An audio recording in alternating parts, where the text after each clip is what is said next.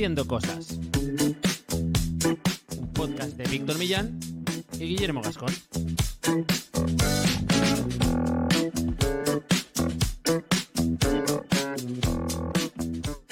Bienvenidas y bienvenidos a Haciendo Cosas, un podcast para hacedores de cosas. Gente que tiene ideas e Internet es su mesa de trabajo. Yo soy Guillermo Gascón, especialista SEO y cofundador de la agencia de desarrollo web y marketing de Cookies. Y al otro lado tenemos a Víctor Millán, nuestro especialista en 1000 cosas, pero bueno, periodista de cabecera. ¿Qué tal? ¿Cómo estás, Víctor? Bueno, no me siento especialista en demasiadas cosas. Quizá. ¿Sabes qué pasa, tío? En ¿Eh? estas presentaciones hay algunos momentos que digo... ¿Hay alguna vamos vez que nos quedamos... vamos a hacer algún giro, vamos a hacer algo diferente, pero no es un momento para hacer probatinas. Entonces, No, porque la otra persona pues no está preparada para contestar así como... Bueno, pues bueno. Aquí estoy, la verdad, tal. Bueno, muy bien, nada, muy contento. Sí. Una semana más, un nuevo episodio de Haciendo Cosas. Y hoy yo creo que un episodio que va a estar que puede ser igual muy accionable o, bueno, que puede dar muchas ideas a gente que esté poniendo en marcha un proyecto ahora mismo, un proyecto online que está relacionado pues quizá con la marca personal, con la creación de contenido, porque hoy vamos a hablar de un nuevo proyecto que pusiste tú en marcha hace unos meses, que lo has ido lanzando, ahora nos contarás, porque ha sido como un poco gradual.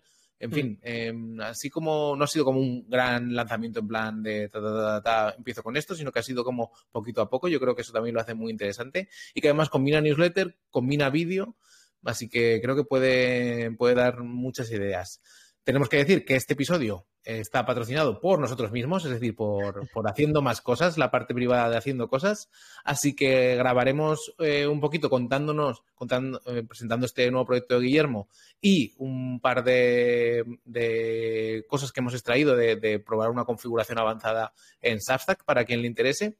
Y luego ya pasaremos a la parte privada para los hacedores plus, donde ahondaremos un poco en las estrategias y en los aprendizajes más profundos de Guillermo con este nuevo proyecto. Ya sabéis que si os queréis unir a Haciendo Más Cosas, a la parte privada, pues vais a haciendocosas.online/plus y que ahí tenéis acceso a un montón de contenido exclusivo en forma de audio, a plantillas de Notion a cascoporro y también a un montón de talleres sobre inteligencia artificial, creación de contenido y negocios online que están pues estupendamente. Y también, Guillermo, la decisión que tomamos hace un par de meses, nosotros también, con el año nuevo, de que nuestra comunidad privada, en la que hablamos en confianza, por ejemplo, de nuestros proyectos online, hace un par de semanas grabamos un mastermind bastante chulo para la gente que está dentro de Haciendo Más Cosas sobre membresías con Chus Naharro y con Dani Primo, pues esa comunidad se va a quedar copada cuando lleguemos a 100 miembros. Y ahora mismo quedan 4 plazas para que subamos un poquito más el precio, porque ya sabéis que vamos con este sistema de pricing escalonado. El que entre en el número 100 pagará más que el que entre en el 99 y el que entre en el 99 pagará un poquito más que el que entre en el 98. Así que si todo esto conecta contigo de alguna forma, ve haciendocosas.online/plus y podrás disfrutar de speech tan largos como este que me acabo de cascar ahora mismo. Verás los entresijos de por qué este speech tan largo tiene sentido, ¿no? Eso es. Bueno, pues, a ver, sinceramente creo que merece la pena porque lo de hoy va a ser un episodio en los que lanzo el proyecto un poco con el estatus actual, la idea que hay en mi cabeza, y luego me gustaría contigo entrar en ese debate de pedirte consejo, de intentar rascar alguna idea nueva, que muchas veces nos pasa que cuando nos juntamos tú y yo para hablar incluso cosas propias de Haciendo Cosas y de las diferentes fórmulas que tenemos de generar contenido, pues en esas conversaciones salen buenas ideas y quería traerlo aquí un poco para intentar pues llevarme también hacia mi terreno alguna de estas posibles ideas que surjan, ¿vale? Así que si quieres presento un poco el proyecto y luego vamos avanzando. Eso es, ¿vale? Genial. Venga, pues nada, tenía ganas de montar alguna cosa alrededor de lo que es la generación de contenido, de cómo me siento yo como creador, porque al final llevamos tantos años alrededor de, pues desde los podcasts, desde los blogs, desde redes sociales, ¿no? Haciendo piezas, creando cosas que pueden ser más o menos de interés o incluso más reflexivas, ¿no? Que no hace falta que sea todo súper pensado para SEO y el usuario final, que hay muchas cosas que hemos creado para nosotros mismos.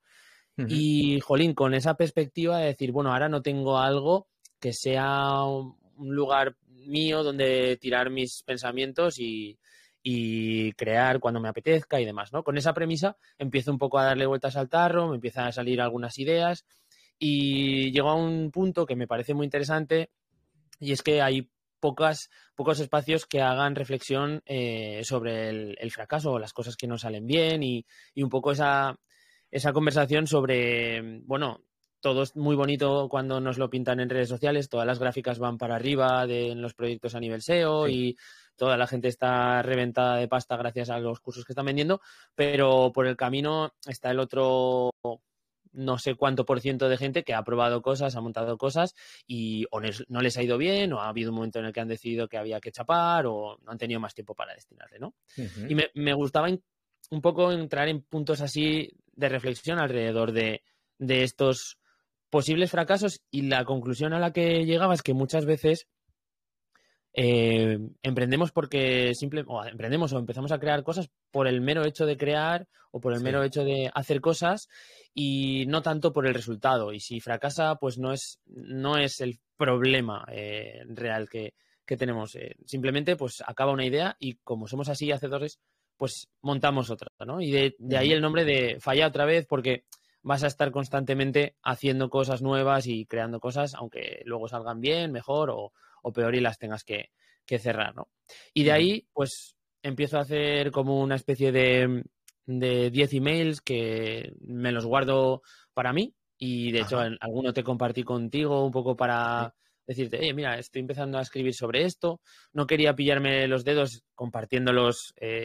Me gusta lo del building public, pero hay veces que la presión que te mete es innecesaria cuando el proyecto que estás haciendo es para ti, ¿no? Por ejemplo. Yeah. Y en ese sentido yo me sentía un poco así. Dije, bueno, prefiero tener 10 piezas de 10 correitos que se puedan casi hilar de inicio a fin y que yo pueda publicar, sentirme como que puedo haber terminado esta idea aquí y no haya ningún problema, sin ningún tipo de carga de conciencia en ese sentido. Y comencé a trabajarlos y prácticamente los tenía.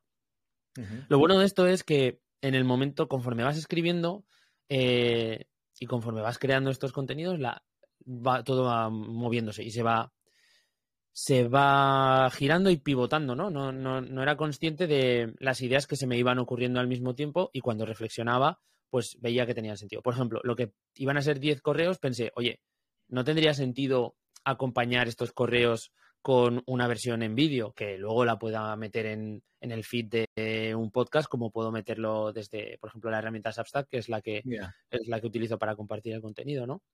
Entonces, conforme se me iban ocurriendo estas ideas, el proyecto iba cambiando y nunca llegué a publicar los emails que tenía preparados porque en sí el proyecto fue dando la vuelta. Vale, a ver, un momento, porque has dicho muchas cosas y has nombrado el nombre como del proyecto en castellano, pero no el nombre normal. Entonces, ¿No he dicho Fail Again? No has dicho que se llama Fail Again. Vale. Un momento pantalla a ver si esto funciona mientras estamos grabando, para que la gente lo vea, pero vamos, es un espacio en Substack que se llama Fail Again, es decir, fallar otra vez, ¿no? Digamos, sí. Y es lo que tú comentabas, ¿no? Y aquí, pues, es donde tú, bueno, yo estoy muy de acuerdo con eso que, bueno, lo hemos hablado nosotros, con eso que dices, esta sensación de que todos los open metrics que se hacen públicos acaban bien, ¿no? O sea, claro. Bastante curioso. Hay pocos open metrics que acaben con y al final me arruiné. Bueno, cuando alguien cuenta eso normalmente es porque luego presenta otra idea que quiere, digamos, volver a relanzar, ¿no? Entonces, está muy bien y tú estabas buscando, bueno, yo, por lo que entiendo, un poco por lo que acabas de contar, estás buscando un espacio también donde crear cosas, pero sin presión de decir, pues voy a ir con algo hiper concreto de va a tener este plan, sino que te apetecía como más, pues casi como si fuera un blog más o menos antiguo, de decir, pues suelto aquí mis ideas con un leitmotiv que es el fracaso, creando contenido, creando negocios online, haciendo historias, pero como si tampoco que el éxito no sea como el objetivo, ¿no? O sea, bueno, no lo sé. Ahora nos dices tú, pero eso, como un poco un espacio como reflexivo, pero sin tampoco como un objetivo súper claro, sino donde tú puedes disfrutar un poco haciendo las cosas, ¿no? Sin que esto quite que vanagloriemos el fracaso. Es decir, Claro. tampoco creo que tu intención sea decir, no, es que lo guay es fracasar, sino, Claro. pues bueno, tú lo que defiendes es que hay un punto en la creación que en sí ya es enriquecedor y te apetecía como debatir sobre todo esto y a raíz también de toda tu experiencia, ¿no? Ujú. De este tipo de cosas. Van por ahí 100% los tiros. Y el proceso de crear esta lista de 10 correos fue súper útil porque, pues no sé, invertí un mes y pico en generar todo este contenido, que son 10 correos, que a lo mejor hay gente que se lo ventila una semana, pero yo le iba dedicando un ratito, pues no sé, cada día, a lo mejor un día empezaba a crear, otro día repasaba lo que había escrito, y al darle tantas vueltas al tema, pues yo veía que se me ocurrían nuevas ideas y que a lo mejor tenía sentido compartir cosas más allá y que no solamente hablar del fracaso podría ser interesante. O sea, que lo que te Ya. dices, al final monopolizar la información o el tema alrededor del fracaso puede ser un tanto bajona. Entonces, Sí. creo que hay una combinación o hay algo que podemos, digamos, reflexionar sobre el fracaso, pero además aprovechar para comentar pues otras ideas que te hacen salir de ahí, ¿no? Esas otras motivaciones que te hacen volver a intentarlo. Y creo que por ahí es donde Sí. estoy encarrilando el proyecto. De hecho, Por eh, el... Sí, más dándome, por el dando, hacer, ¿no? Un poco. Aunque sí, el leitmotiv de fallar a mí me resulta divertido. También diré que esto no lo has contado, igual si alguien aterriza en este episodio, o tampoco tiene por qué, digamos, conocernos. eh, un poco tu trayectoria también, cuál ha sido haciendo cosas en Internet, o sea, porque al final tú eres un tío que tuviste uno de los primeros podcasts exclusivos o hablando solamente de SEO en España, a raíz de ese podcast, que no sé cuántos episodios tuvo, pero un porrón y medio y un montón de años, sacaste un curso cuando, digamos, ¿qué fecha sería? ¿2016-2017? Por ahí más o menos. sí, un pelín más adelante yo creo, Ya pero sí, mucho sí. antes, hace ya, pues, va para 7 años, 6, 7 años, es decir, mucho antes de que todo esto fuera tan súper habitual, un curso que se vendió súper bien, que te permitió vivir en las Bahamas un tiempo, no tanto, pero que te fue, o sea, que hiciste cosas acertando, no fallando.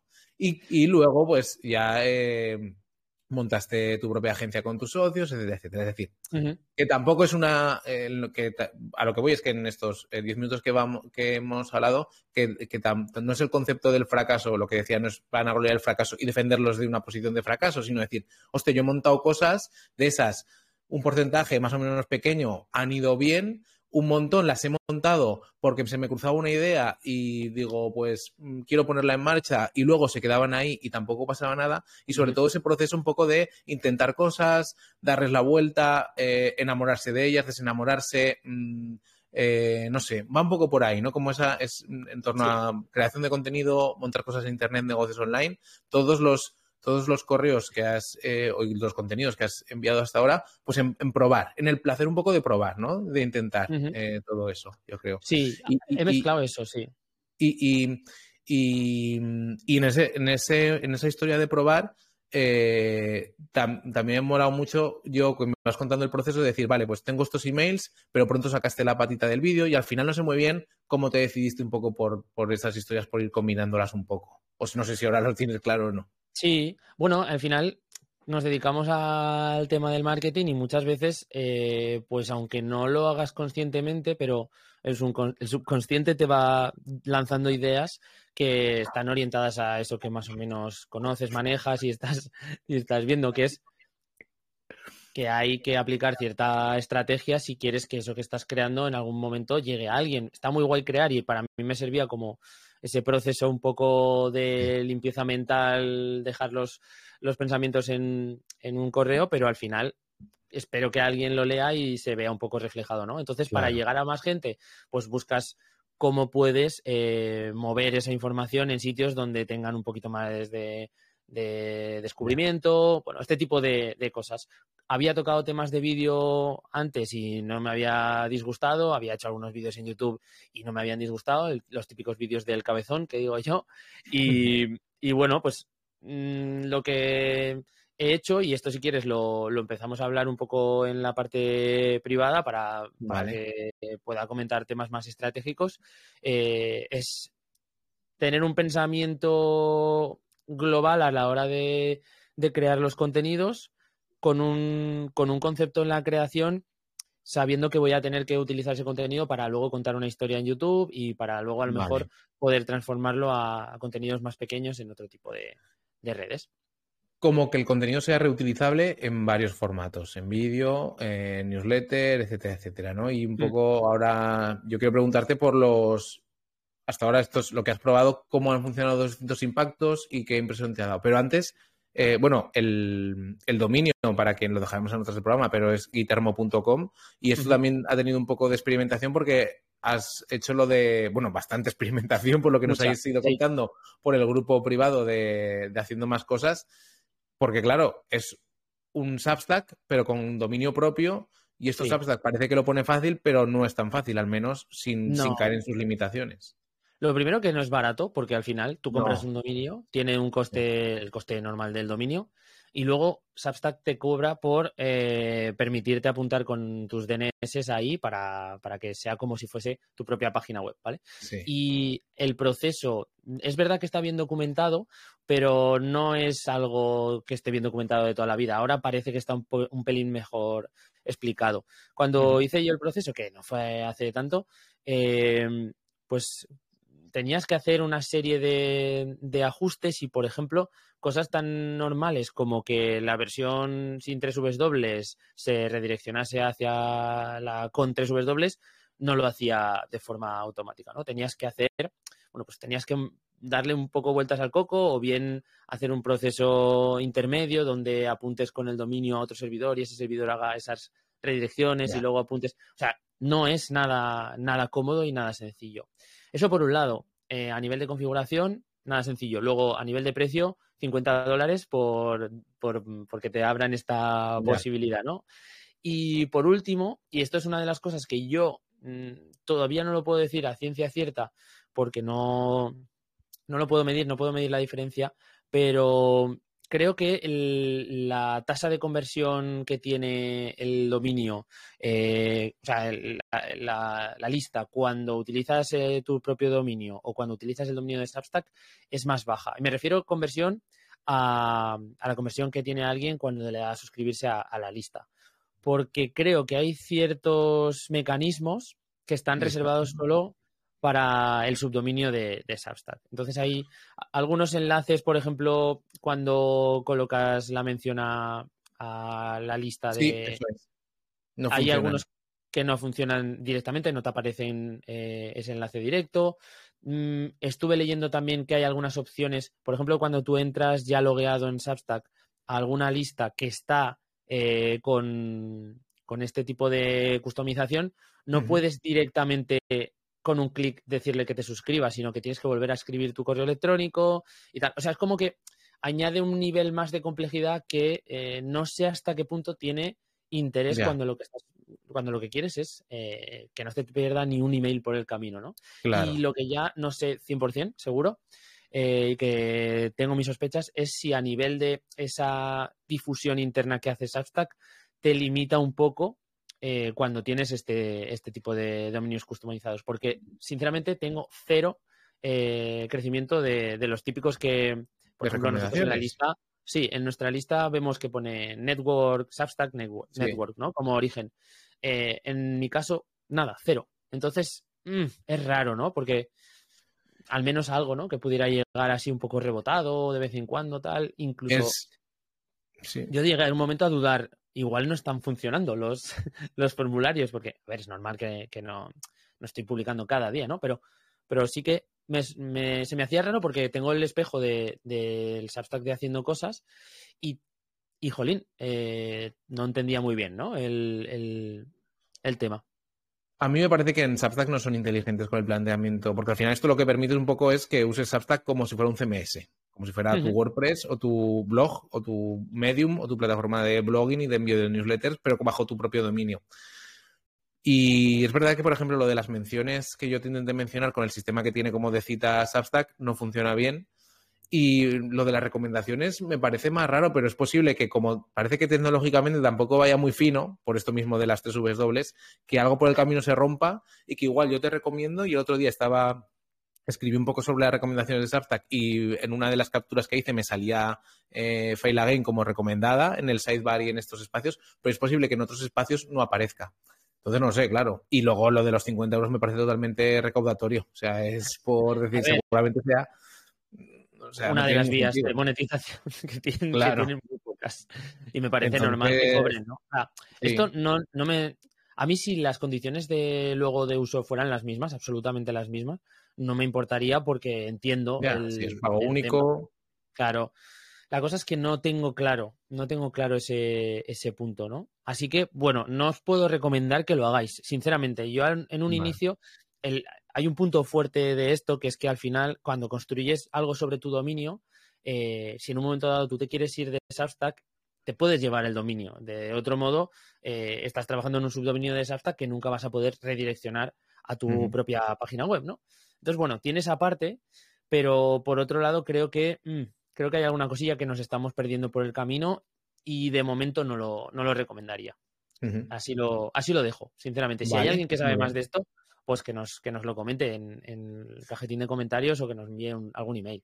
Yo creo que en habla hispana poca gente he visto que tenga su propio dominio en Substack y quien lo tiene no hace un uso, digamos, tan a nivel o no le ha podido dar tantas vueltas como tú, quizá, Ya. de meterlo con un sistema por medio para probar redirecciones, etcétera, etcétera. Nosotros nos lo hemos planteado también para haciendo cosas, porque nuestra web es haciendocosas.online, pues es verdad que tiramos el podcast, tiramos los vídeos, los talleres privados, Claro. el contenido privado, la suscripción, todo lo tenemos en Substack.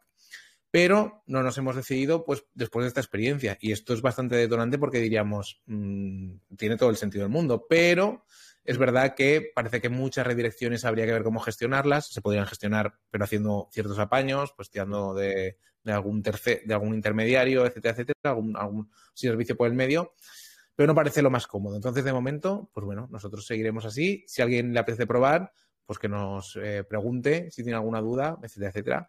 Y vemos. Y ahora ya, si quieres, Guillermo, pues vamos a la parte, digamos, privada. Venga. Y nos cuentas un poco de numeritos, cosas que te han funcionado, cosas que no, cosas que cambiarías, etcétera, etcétera. Venga, perfecto.